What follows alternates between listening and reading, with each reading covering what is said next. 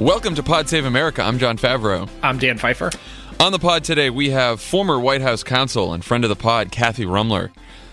She's going to talk to us all about her legal advice in such a situation that we're now in. You should also check out Pod Save the World from yesterday. Tommy woke up at 5:30 in the morning and did an impromptu interview with former Department of Justice spokesman Matt Miller about James Comey's firing. So go check that out. And tomorrow, Friday, on With Friends Like These, Anna Marie Cox talks to Ben Howe, a never-Trump conservative, who has some advice for the left about the Tea Party's successes and failures. And she also talks to Brandy Jensen about Ivanka Trump. So check that out tomorrow. And then, of course, on Wednesday, next Wednesday, May 17th, we will all be at the Ace Hotel in Los Angeles with our special guest, Mayor Eric Garcetti. So that should be fun. Yeah, I'm excited to get to LA. We'll see if the LA crowd is as lit as the San Francisco crowd. I'm telling you, I hope not. That was something right there. Really doing my hometown proud. We should one day, we should have some sort of contest where whoever calls the most voters or knocks the most doors, we will give them access to the San Francisco live show Q&A. I mean, it's nothing for us to be embarrassed about. I want everyone to know that. I'm fine with our answers. We were amazing. Let's be very clear. It's the questioners. We're protecting the questioners here. Okay. So I think there's a little bit going on in the news today. I don't know what you're talking about. What a clusterfuck. I want you to know that I came up with that term yesterday. Clusterfuck. Thank you for priming the pump on this conversation. Unbelievable. We're talking about Trump claiming that he came up with the phrase prime the pump in an interview with The Economist, of all places.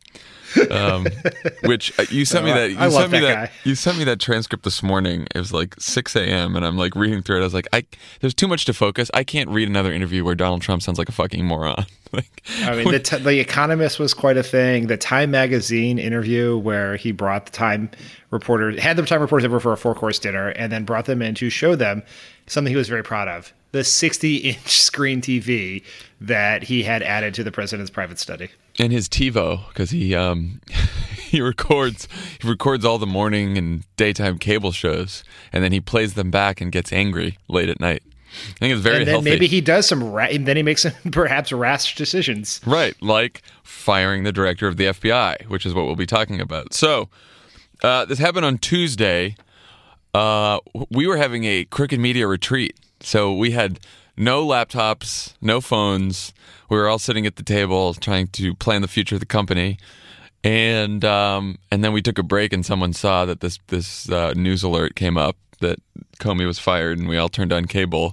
We turned on CNN, and there in one of the 45 boxes on the screen was Dan Pfeiffer. I know, I was. This is pretty good. So about 15 to 20 minutes before the news happened, I was already scheduled to do CNN in a fortuitous moment as a CNN contributor. Lucky. And I was doing a call with the producer, and the topic was going to be Comey. Because this was on the heels of the Comey testimony. Oh, yeah. Okay. And the criticism of Comey for misstating how the emails ended up on Huma Abedin's laptop. Right. And so the question the producer asked me, do you think Comey should be fired? And I said, that's insane. That's the FBI director is the one official in Washington who can't be fired. They serve 10-year terms. You absolutely can't fire him. It's a moot point. We shouldn't even talk about it. Hang up the phone, feel pretty good about how I schooled this producer on how things work in D.C., sat down at my desk, looked at my phone, and then my phone exploded. And I went back and looked at our text chain over this that we have with Tommy and Ben Rhodes and Cody Keenan. And it's just me saying, holy shit. And then you saying, wow. That's it. That's all we had. That's really funny. So you weren't one of those Democrats that said, absolutely he should be fired. I've lost confidence in him. No, I don't know whether we were talking about this on Keeping It 1600, but in the middle of the Comey fiasco, when the Democrats were saying Hillary should fire him. I was like, Hillary obviously can't fire him. Like, that's insane. Like, why are we even saying this? Of course he can't be fired. He's the FBI director, and he was in. It's just, it was so insane. So, like, I am one of the few Democrats, I guess, who can defend his 2016 statements about this. But yeah, I mean, even what the Democrats said is irrelevant to what actually happened. Yeah. Well, also, like, I just remember thinking, like, I was unbelievably pissed when Comey, released the letter a week before the election. I thought it was crazy. I've been unbelievably critical of it. But as soon as Trump becomes president, like, I was instantly thinking, of course he needs to keep Comey on this job, because the last thing we'd want in the world is a fucking Trump pick for the FBI. Like, I feel like we've all sort of known that from day one, Of course, it'd be like Bo Dietl or like right. Rudy Giuliani or some Fox News contributor. Right. It seems like no amount, like whatever Comey did to Hillary Clinton, whatever he screwed up, like it made us all mad, but like in no way would that somehow be worse than a person that Trump would appoint to the FBI. I mean, when he had his pick for DOJ, when you have fucking Jeff Sessions now. So when Trump fired Sally Yates, who was the acting attorney general, who refused to enforce his Muslim ban, and a lot of people went around saying, this is like Watergate, and it really wasn't, right? It was the acting attorney general. I think he should not have fired her. Has been proven right by multiple courts, both in Hawaii and on the mainland U.S. that she made the right decision. But this is, like, some people overstated the case back then, but when you fire the person who is in charge of investigating you for colluding with Russia to tilt the election in your favor, that's when the Watergate thing doesn't seem so crazy. No, it makes Watergate look like a fucking technicality. I mean, Jesus Christ. Yeah. So before we get into the 5 billion White House sources who leaked to the New York Times and the Washington Post, let's just start with what's on the public record. Maybe you're not inclined to believe the millions and millions of sources who are leaking. So over the last several months, Comey has testified that there's absolutely no evidence to support Trump's lie that Barack Obama wiretapped him, and B, testified that the FBI is investigating whether people on the Trump campaign colluded with Russia to interfere with the 2016 elections. Trump hated that Comey said these things. How do we know that? Well, he tweeted about it constantly. Over and over again, Trump tweeted about how the Russia investigation was fake news, about how history was going to prove him right about the wiretapping claim. Last week, Trump tweeted that former Director of National Intelligence James Clapper said that there was no evidence of collusion, even though there was an old quote from Clapper because he left the government 4 months ago, so he would have no knowledge of an FBI investigation. And then Trump had an aide actually paste his tweet about Clapper on his Twitter background. Remember, that was just like yesterday or 2 days ago. So we know he was fairly testy about this. And then, of course, on Tuesday he fires Comey and makes up a bizarre rationale for it. I mean, it's so funny. When I was on CNN, so let's talk about what the rationale was. Yeah. So the rationale was that James Comey had, in Sarah Huckabee, the Sean Spicer's just replacement in waiting here, Sarah Huckabee, the White House Deputy Press Secretary, said that Comey had committed, quote, atrocities in his investigation of Hillary Clinton's emails. So that's the rationale. That was the original rationale. We have since changed it. Yes, Jim Comey is the Pol Pot of FBI directors. Right. That's about it. I mean, so originally the White House said that Trump decided to fire Comey because the Attorney General, Jeff Sessions, and the Deputy Attorney General, Rod Rosenstein, recommended it. So you have a memo from Rosenstein that says, here's all the ways that Comey broke with longstanding Department of Justice policy in his handling of Hillary's email investigation. Hey, John, quick question. Sure. Was Attorney General Sessions allowed to be involved in matters including the Russia investigation? No, because he recused himself because he lied to Congress about meeting with the Russian ambassador. Yes, a Russian ambassador who is known by many to be part of Russian intelligence. Right, and because he neglected to tell Congress that when he was asked if he had met with any Russians, he recused himself from any matters related to the Russian investigation, except when he decided to write a memo recommending the firing of the man who was leading the investigation. Yes, I just want to get all these things on the record. So that's very normal, very normal. So Rosenstein writes a memo to Sessions. Sessions then writes a memo to Trump, and then Trump fires them. Trump also but then by Wednesday, the White House said, actually, Trump has been thinking about firing Comey since November, and then became strongly inclined after his testimony last week, which doesn't really hold up with the fact that then the Deputy Attorney General writes a memo a couple days before the firing about all the things he did in the Hillary Clinton investigation. Right?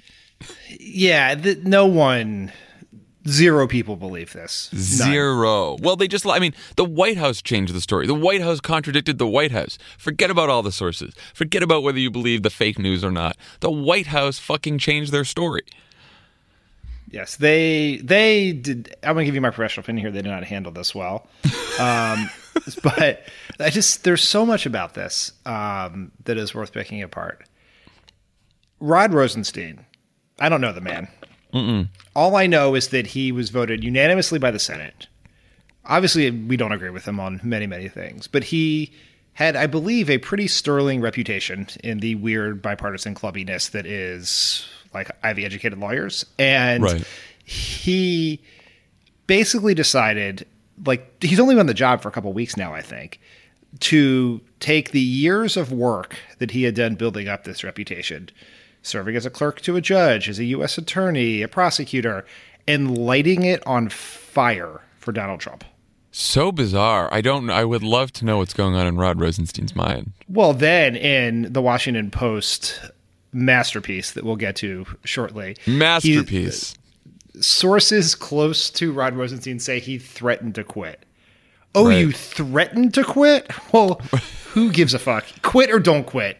Do not bug me with sources close to you with your background quotes about how you threatened to quit because you've been thrown under the bus for this. Well, yes, and the reason he threatened to quit is because apparently in the first days of this, the Trump administration said, oh, it was all Rosenstein's doing. He was the one who wrote the memo recommending the firing of Comey, and Trump just went along with the memo. Rosenstein heard this, got really pissed, threatened to quit. I don't know why he didn't follow through with it.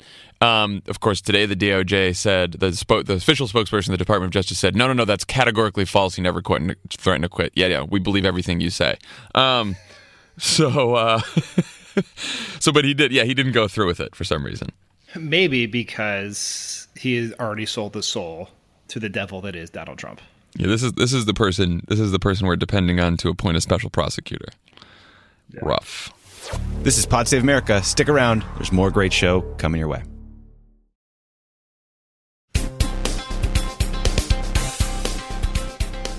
So you go through these TikToks, both the New York Times and the Washington Post. The Washington Post one is really the masterpiece, even though both are quite good. Apparently, Trump made up his mind during a round of golf in New Jersey over the weekend. Actually, technically, before and after the golf round, when he was watching cable and as he does, screaming at the television. As he does, he was just looking through that TiVo. It was like 98% full, so he had to clear out some old Morning Joe episodes. And what did he come across? Things that James Comey said that made him very angry. So he goes back to D.C. on Monday, and he tells Don McGahn, who is the White House counsel, Jared Kushner, his grifting son-in-law, and Mike Pence, the vice president. And he tells them he wants to move forward and fire Comey. No one stops him. No one tries to stop him. There's some reports that Bannon and Priebus thought that the timing was off, that maybe he should wait a little bit, but no one was really against this. And so he then has Sessions and Rosenstein write up the memos, and then he fires them. And then no one in the West Wing knows until about an hour before this happens, the communications team is alerted. You always want to tell your communications team that you're firing the FBI director about an hour before you do it. Gives them a lot of time to prepare. So poor Sean Spicer and the communications director were alerted an hour before the news was announced. Most West Wing aides didn't know at all. They just found out when their phones got breaking news alerts, and then the whole thing happened. And Sean Spicer. Do you want to talk about Sean Spicer and the Bushes? Because I wasn't paying much attention to the news yesterday because I was very busy, and then I looked on Twitter and everyone's talking about there's a whole bunch of Sean Spicer Bushes memes, and I had no idea what was going on. Okay, let's do a TikTok of Sean Spicer's evening. So late in the afternoon, I think he might have briefed that day. I don't know. He's somewhere on Naval Reserve. I don't really know. But anyway, he gets called into the Oval Office with Mike Dubke, who's the White House communications director, right. he's like Jared Kushner. No one's ever heard his voice or seen his face. They don't know who he is. And they say, so we're firing the Attorney General or the FBI director. Here's what we're doing. Someone writes a statement. Spicer goes to his computer to send the statement to the press. But for some reason, and I don't think this is Sean Spicer's fault, sometimes the technology does not work awesome in the White House, i.e. healthcare.gov. The statement is not sending out fast enough. So he, according to reports, he goes to the briefing room and opens the door, yells out the news, closes the door, goes back up to his office, locks. There's a door that blocks where the press work and where the press secretary sits that is always open. Yeah. He locks the door, goes in his office, hides in his office, watch all hell break loose. Donald Trump goes home to eat a well-done steak with ketchup. That's my ad. That's not actually in the Washington Post story, but I'm just assuming that to be the case. And is watching cable news. And he is surprised and concerned to find that people think this is a big deal and gets very upset. He sends signal down to his staff through, I don't know whether that's through a raven or he yells through a can on a string. I don't really know. And tells them that he wants his people on TV defending him. So they go down to the basement where they have locked Kellyanne Conway for the last few months, unlock her, take her out. Spicer goes out on TV. And so Spicer goes out to the North Lawn in front of the White House to do some Fox interviews to essentially preach to the choir. The press, who can get answers to no questions, sees that Sean Spicer is right outside on TV. And so they gather in one of the few smart collective actions the press has ever taken, and they gather waiting for him to come off the TV. He basically hides in the bushes so they can't interview him. And they are now demanding, answer our questions. And he, through an aide, says he will take questions, but not on camera, but while he's still hiding in the bushes, and then demands that the TVs turn the lights off so it'll be in the dark, and therefore they can't use the footage of him. I mean, this is a sign that Sean Spicer is not good at his job because, of course, they're going to use the footage. He's just going to look sketchy in the dark. Once the lights go off, he steps out of the bushes and he's surrounded by bushes. He basically kind of pokes his head out like some sort of turtle and answers some questions, then runs back into the West Wing and hides, never to be seen again. 6 more weeks of stonewalling. Yeah. So the whole thing is so good. I mean, in these reports, Trump is very upset at his communications team. Very upset. He blames them for this. There are reports that he is actively thinking about firing Spicer and replacing him with Sarah Huckabee Sanders, who we can get to in a minute. And while Spicer's away on his Naval Reserve duty. Thank you for your service, Sean. That's right. Really nice. Great boss. Here's the thing I'll say to defend Sean Spicer. For the first time and the last time on this pod, this is not his fault. No. It's not they only gave him an hour, and that would be an insane amount of time to announce the president's position on transportation reform. You need time to do these things. But they could have given him a decade to prepare. They could have gone back in time and told Sean Spicer in 2007 to prepare for this moment, and he would not be able to prepare because it's unfucking spinnable. It is the most insane thing that Trump has done by far. It is so crazy. The people around him are incompetent for allowing him to do this. Incompetent. The detail that made me laugh the hardest in the Washington Post story, Tommy texted it to us last night and I just lost it, When asked Tuesday night for an update on the unfolding situation, one top White House aide simply texted a reporter 2 fireworks emoji. Which I am just using for anything from now on. I'm sending people the 2 fireworks emoji when things are fucked up. Do you think they texted that to Earth emoji and he responded with the fireworks emoji? It definitely was Ashley Parker that got the fireworks emoji. I'm guessing it was friend of the pod, Ashley Parker. Okay, so a couple other details have dribbled out over the last couple days. The Wall Street Journal reported that Comey was concerned by information showing possible evidence of collusion, which is very serious. There was also reports that Comey was requesting additional resources from the Department of Justice to pursue the Russia investigation. Now, Andrew McCabe, who's testifying, who's the acting director of the FBI right now, who's testifying before Congress as we're recording this, said that he did not make an official request, but basically he told Senator Richard Burr and Mark Warner, who were the heads of the Senate Intel Committee, that one of the things that was slowing down the investigation was that he didn't have access to prosecutors at the Department of Justice because Rod Rosenstein hadn't started yet. And there was no one really leading the investigation at DOJ because Sessions recused himself. So we know that that Comey was looking for access to prosecutors at DOJ to continue this investigation. We also know that a grand jury in Virginia had subpoenaed records connected to Michael Flynn, the former national security advisor. So a grand jury is now involved. So feels like this investigation was probably getting somewhere. Of course, we don't know. Again, we have no idea what this investigation might uncover. All we know is that Trump seems to be doing everything possible with no worries about how it looks to stop the investigation. That's all we know. Trump also said in the letter where he fired Comey that Comey had told Trump 3 times that Trump wasn't under investigation. This, of course, would have been in violation of Department of Justice protocols to not discuss ongoing investigations with the White House, particularly when the people in that White House are targets of the investigation. And there's random FBI officials on background that said that Trump's assertion that Comey told him he wasn't under investigation was farcically untrue. Farcically untrue is a good name for the history of the Trump presidency. That might be the title of this episode. Oh, good call. Good. There we go. We got it. I always worry about that. Okay. So what do we do about this? This would be like riveting reality television if it was happening in another country and it wasn't like, the downfall of our republic here. But so now we look to Congress to rein in the executive branch's, absurd craziness here. I think it is an abuse of power because yes, the president has the authority to fire the FBI director. Absolutely.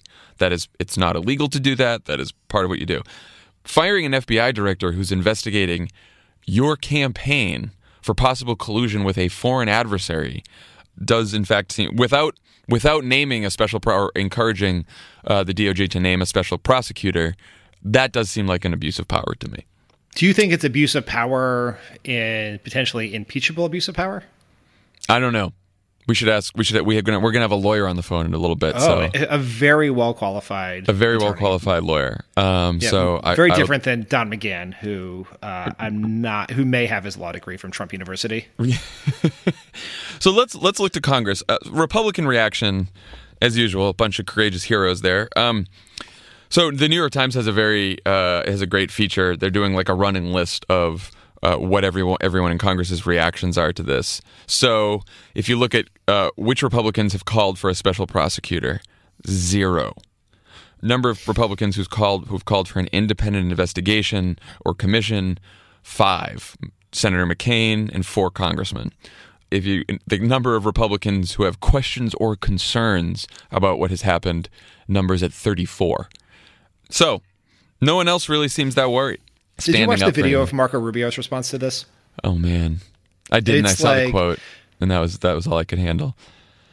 Marco Rubio has become maybe we're not super fair to Marco Rubio all the time, and we make fun of him, and Lovett calls him Marcus Rubinstein, but he has basically become the Pod Save America caricature of himself. He gets caught at some event. He's like, yeah, well, it happened. Trump fired him. It's his call, and we'll see where we go from here. It's like, we're just going to wait. We're going to say nothing and see which way the political winds blow, and then we will pick our position. It's really bad. It's very I actually thought that the Lindsey Grahams of the world would be very upset about this. Not like Lindsey Graham's, courageous on every issue by any means, but on the Russia stuff, he's at least been a little better. And he was like, "Yeah, no, it's fine. Trump can do whatever he wants." I don't know. I don't know what they're doing. I think that they're doing what they've typically done so far in this administration, which is cow to everything Trump does because they want to move forward their legislative agenda to cut taxes for rich people and take away health care from everyone else. But it doesn't seem like they're really showing a lot of courage here. Well, if there have been all these Watergate throwbacks and people are sending around articles from around Watergate and people's statements and the articles of impeachment, which got me thinking that if Paul Ryan and Mitch McConnell were the leaders of the Republican Party during the time of Watergate, Richard Nixon would have finished his term and spoken at the next year's convention and be lionized as a hero by Republicans. Probably. The reason Nixon went down is there was bipartisan concern about that he had abused power in office, and he was forced to resign for fear of being thrown out of office. But this is, I don't want to get overly alarmist, concerned or overwrought about this, but in the last 2 weeks here, the Republicans passed a bill that affected a sixth of the economy without hearings, without an estimate, without a process, without even reading the bill. Just jammed it through and didn't just have gone on TV and lied about what it meant, just with no regard for the truth. The President of the United States fires the FBI director, something that was verboten in Washington before this. It was this is so far outside the political norms. Fired the FBI director who was investigating him because he was mad the investigation was still going on. And then the Republican Party backs him, repeats his ridiculous talking points, he sticks with him. And just as a side note, 2 side notes, a reporter asked questions of HHS Secretary Tom Price in West Virginia about the bill that would kick 24 million people off health care, and they had that guy arrested. And the argument was, well, he asked questions outside of designated press areas. And then, further side note, and another alarming piece of news today, Trump has started a voter fraud commission headed by one of the worst people in America, Kansas Attorney General Chris Kobach. Which is basically he's basically spent his the idea is to prevent people from voting. This is not good. He's basically spent his career prosecuting voters, which I think he only won a few cases, small misdemeanor fines for people voting because they lived in 2 different places, like Steve Bannon. Yeah, so Commission on Voter Fraud to find those 3 to 5 million people who voted illegally. The lie, one of the first big lies he told as president. Also, another scary thing, the census director abruptly quit because Congress wasn't giving him the necessary funds to complete the census in 2020. That's a big deal because the census in 2020 and the census director, figuring out how many people are in the country goes directly to congressional redistricting. It goes to resources that go to various states. So there's an enormous amount of power that comes with the census and what the census says. There's an enormous amount of consequences that come with it too. So that was also very frightening. Our friend Brian Beutler, friend of the pod, has a great story about this today, where he said, absent consequences, Trump will rightly feel liberated to appoint whomever he wants to run the IRS when the current commissioner's term expires later this year. More alarmingly, he will know that he can get away with ordering a crackdown on voting rights or investigations of his political enemies. When loyalty and corruption become job qualifications for political appointees, the president will have the power he needs to stifle protest leaders, judges, the free press, and political rivals. He won't even have to make threats. I think it's an important point because it's not authoritarianism that comes like we've seen in other countries with, overt threats like that. It is everyone around him is saying Comey was fired because Comey wasn't loyal and Comey was independent. And so people now know that to work for Trump, even in a quasi-independent role or a role that has traditionally been fiercely independent, you have to be loyal to him. And if you're not, you get fired. Are you watching or have you watched The Handmaid's Tale on Hulu? No. Emily has been watching it, and she says that she likes kind of scary shows and stuff like that. She told me it would be a little too much for me. Yeah, but I kind of want to watch it now because Emily and Lovett have been talking Sunday, about it nonstop, and it felt different on Tuesday. I The gotta basic watch it. premise is, I won't get deep into it, but it's about a dystopian future. But America sort of stumbles into it with a couple of things that happen, and before they know it, there are laws passed that women can't work and you can enslave women, but it just happens kind of slowly, and then that's the scary part, right? I'm not saying that's going to happen here. I'm not being a snowflake, back off people, but we are entering territory that the guardrails of government are coming off pretty quickly. You know, Mark Salter, who's been John McCain's top advisor forever, tweeted something to the effect of, he never thought he'd say this, but Democrats winning Congress may be the only thing that can save democracy. And so the security of the United States depends on a Democratic Congress in 2018. Yeah. John McCain's longest serving aide, his speechwriter. This is the thing that has been the scariest to me that has happened since we've been here. Because I've always kind of believed that there are stopgaps in there are things I think that would prevent Trump from actually starting like a major, like would just like sort of launching bombs at North Korea or something like that. There would be, the military has a process that sort of possibly adds some deliberation to this. So that worries me, but this is something, and then the rest of the stuff is policy. It's terrible policy. It affects people's lives, but this is something total that I think opens a door to a new way of it. Really, I mean, I think you're right. It is authoritarianism, aided and abetted by by one of the co-equal branches of government. One of the jobs of Congress is put a check on power of the president, and they are not. That's not what they want to do. They want to give him as much power as possible, and it is alarming on a whole host of levels because we are like 110 days in here, people. Like we got a long way to go.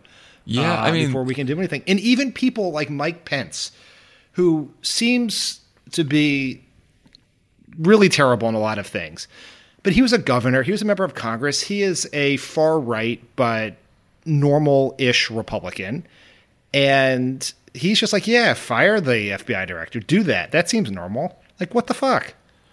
It's important for everyone to remember, we would not be in this frightening a situation were it not for the Republican Congress that we have. The system of government is not broken. The checks and balances remain in place to stop this man from his own lunatic incompetence.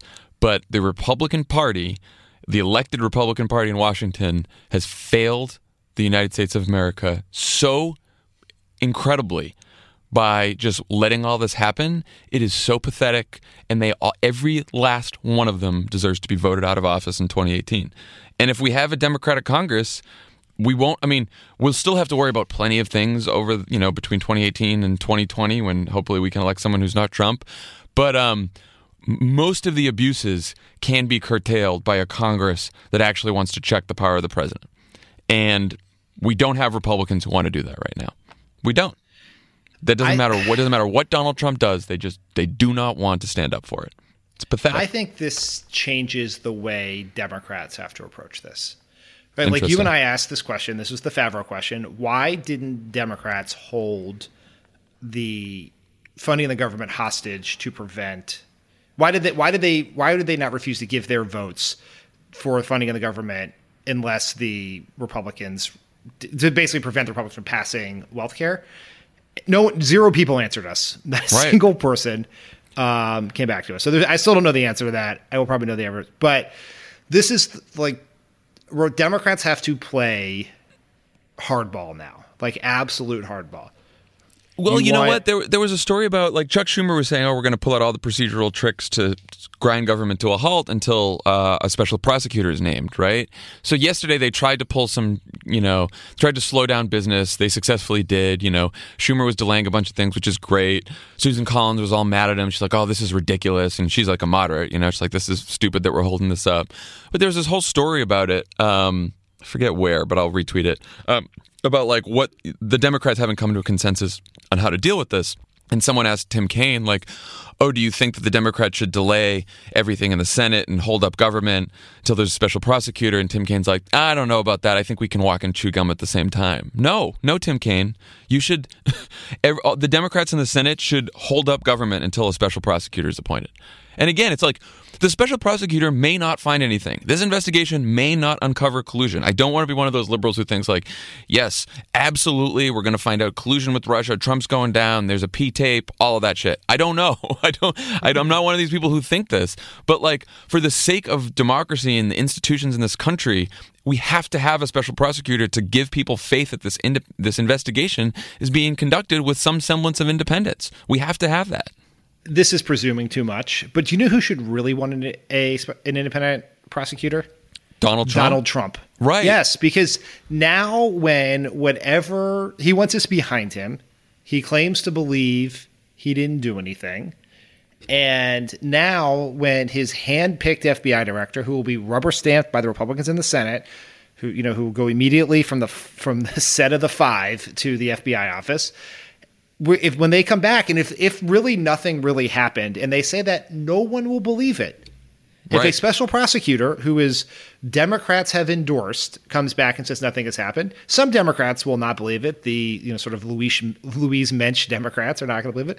But but it will be credible to a lot of people, and you can put it behind yourself. Like, these are not the actions. These are not the actions of a man who believes he's innocent. No. They're not. We've been saying this all along, and every time he just keeps up in the ante. But yeah, no, they are not. Okay, we're going to get to Kathy, who's probably waiting for us to give her a ring. So when we come back, we will have former White House counsel Kathy Rummler. Don't go anywhere. This is Pod Save America, and there's more on the way.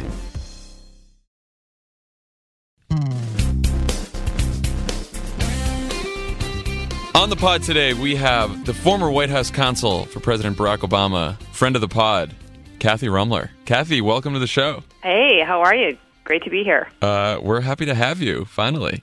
So what do you think about the crazy situation we're in today? I saw early reports said that Don McGahn, who is the White House counsel, the job that you had for Barack Obama, was one of the few aides that Trump confided in about his decision to fire James Comey, and advised him to do this. Could you imagine advising a president to do this? Would that have been your legal advice?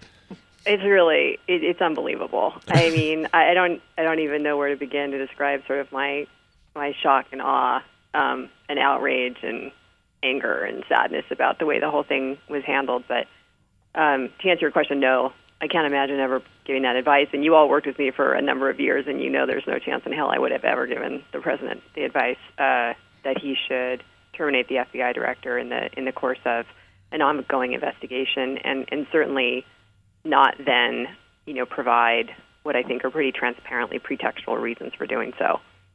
And just what would you have said, right? Because a bunch of us political people, communications people would have been in there saying the optics of doing this are completely fucking insane, but I'm sure you would have given more measured legal advice.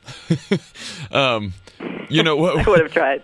What would you have said? Like, besides the obvious optics of this, what are some of the problems with doing this? Well, of course, the president, I think as many people have said, and it's correct, is that as a legal matter, the president has the authority to terminate the FBI director as he does any other member of the cabinet. And, so he legally has that option, and if I were to advise the president, I would have told him you legally have the option to do so, really for any reason, as Jim Comey said in his resignation letter, and he's right about that. With that said, there are a number of other constraints on, the president's exercise of that authority, including political constraints, most importantly, sort of prudential constraints, whether it's sort of the right thing to do. And what I mean by that is, is doing it, and particularly doing it at this time and in this way, in a very, hurried manner, messaged in a way that, sort of fell apart. The narrative that they tried to put out has sort of fallen apart, within the first kind of 6 hours after the fact, it just undermines everybody's confidence in kind of the legitimacy of these institutions, which is, bad for the White House. It's bad for the country. It's certainly bad for the FBI. It's bad for the Justice Department. So, those are the things that I would have emphasized, to the president, and saying, if you want to, if you want to do this, the chemistry's not right. You don't have confidence in the FBI director. Let's, take our time, think about what information we need to inform that decision, and when is an appropriate time to do it. And there are lots of things, as you guys know, that President Obama wanted to do, either personnel-wise or otherwise, that he was constrained from doing because the circumstances weren't right and the timing wasn't right. Right. If the reason Trump did this was very clear that he was concerned about this investigation and his goal was to stop it, do he and the people around him expose themselves to legal risk for trying to stop an investigation like this? Well, it's a great question. The answer is maybe. It depends on what the facts would be. The legal theory of liability would be an obstruction of justice theory in that regard.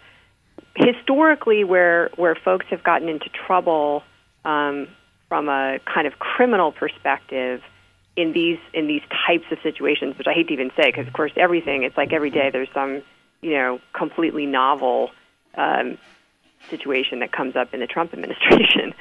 But if you think back to the U.S. attorney firing, which you all remember, and I think many of your listeners will remember, what happened there actually was a special counsel who was appointed by Attorney General Mukasey. Her name is Nora Danahy, and she was at the time the acting U.S. attorney for the District of Connecticut. She was appointed to investigate whether or not senior government officials had essentially lied about the reasons for why these U.S. attorneys were fired, and had lied to Congress, had lied in either testimony or in other types of statements to Congress. And so then that was a multi-year investigation that ultimately didn't conclude, and it concluded in no charges being brought. But it didn't conclude until, as I recall, either 2009 or 2010, but well into the Obama administration. Can you talk a little bit about what Democrats are calling for a special prosecutor? Talk about a little bit for our listeners, like what a special prosecutor is and what that means for folks. Yeah. So most people think about a special prosecutor, and those of us who are old enough to remember, we think about Ken Starr, there were, of course, a number of other independent counsels appointed under a law, a statute that existed at the time that had a sunset provision, which means that it had, in order to stay in existence, it had to be renewed, and it was not renewed. And so that legal apparatus to appoint someone like a Ken Starr, who is truly independent from the Justice Department, no longer exists. So when people are talking now about a special counsel, what they're talking about is that the Attorney General, or in this case the Acting Attorney General for purposes of this matter, because Jeff Sessions has recused, does have the authority to appoint a special counsel, and that's been done, and it has been done not frequently, but it has been done in the past couple of administrations. It was done, as I mentioned. Attorney General Mukasey did it with the U.S. attorney firing investigation. He also did it with respect to the destruction of the CIA videotapes of, enhanced interrogation techniques being implemented.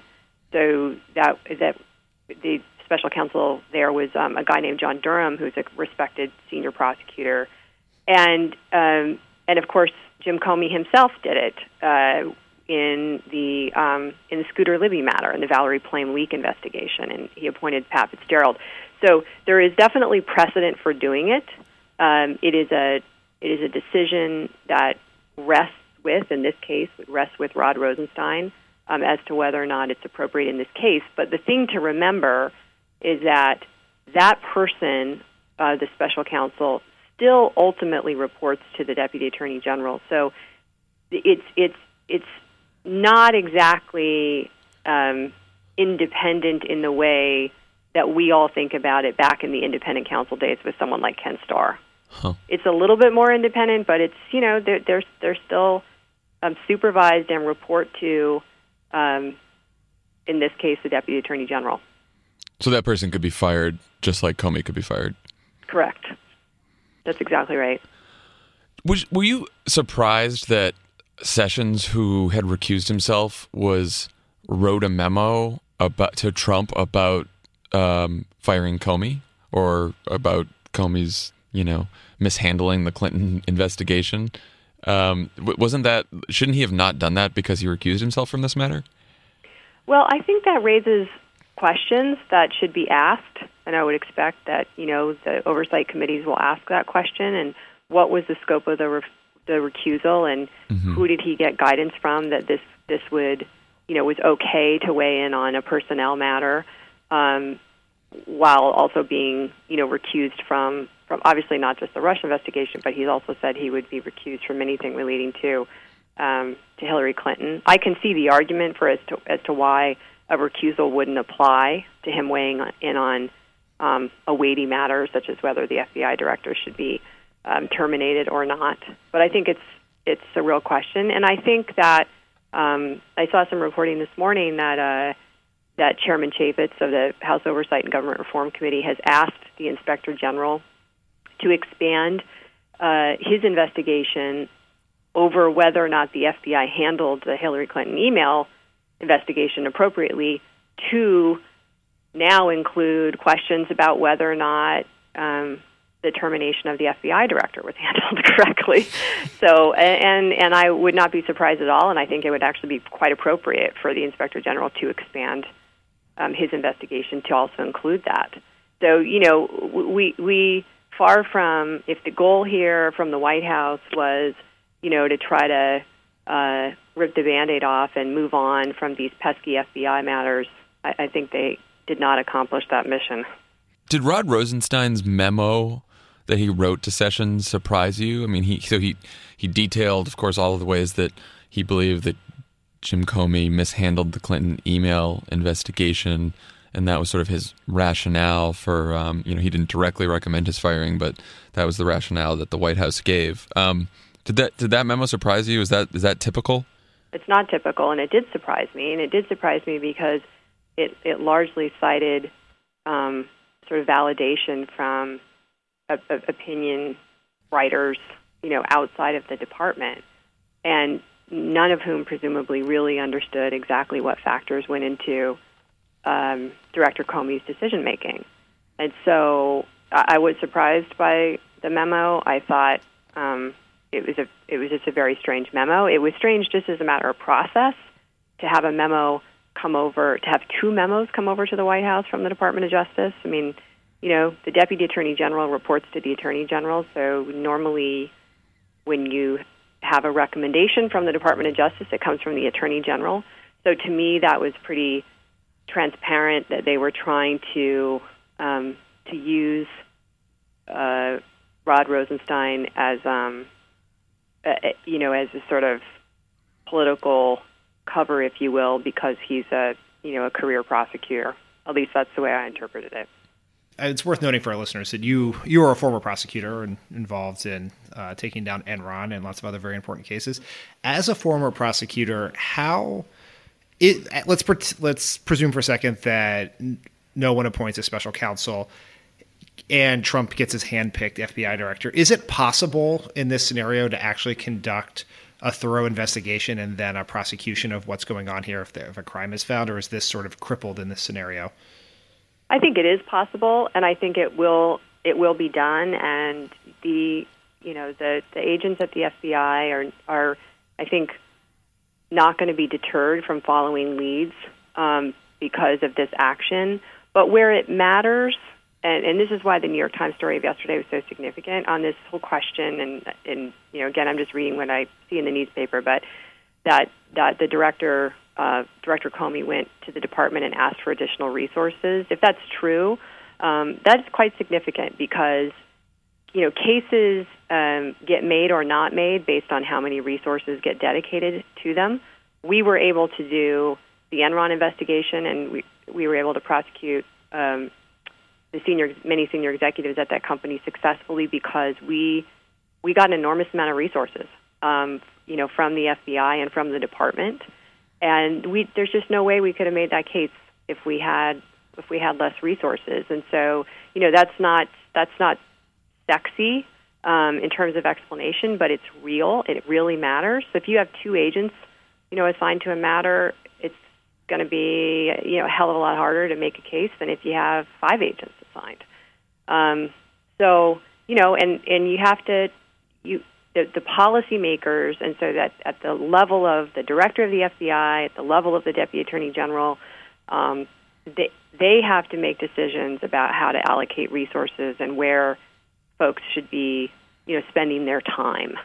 And so, who are in those seats really makes a difference in that respect, more so than that someone would say, stop investigating, or we don't like where you're going politically, so stop doing that. Because I will just tell you that the career men and women of the FBI, they will not put up with that.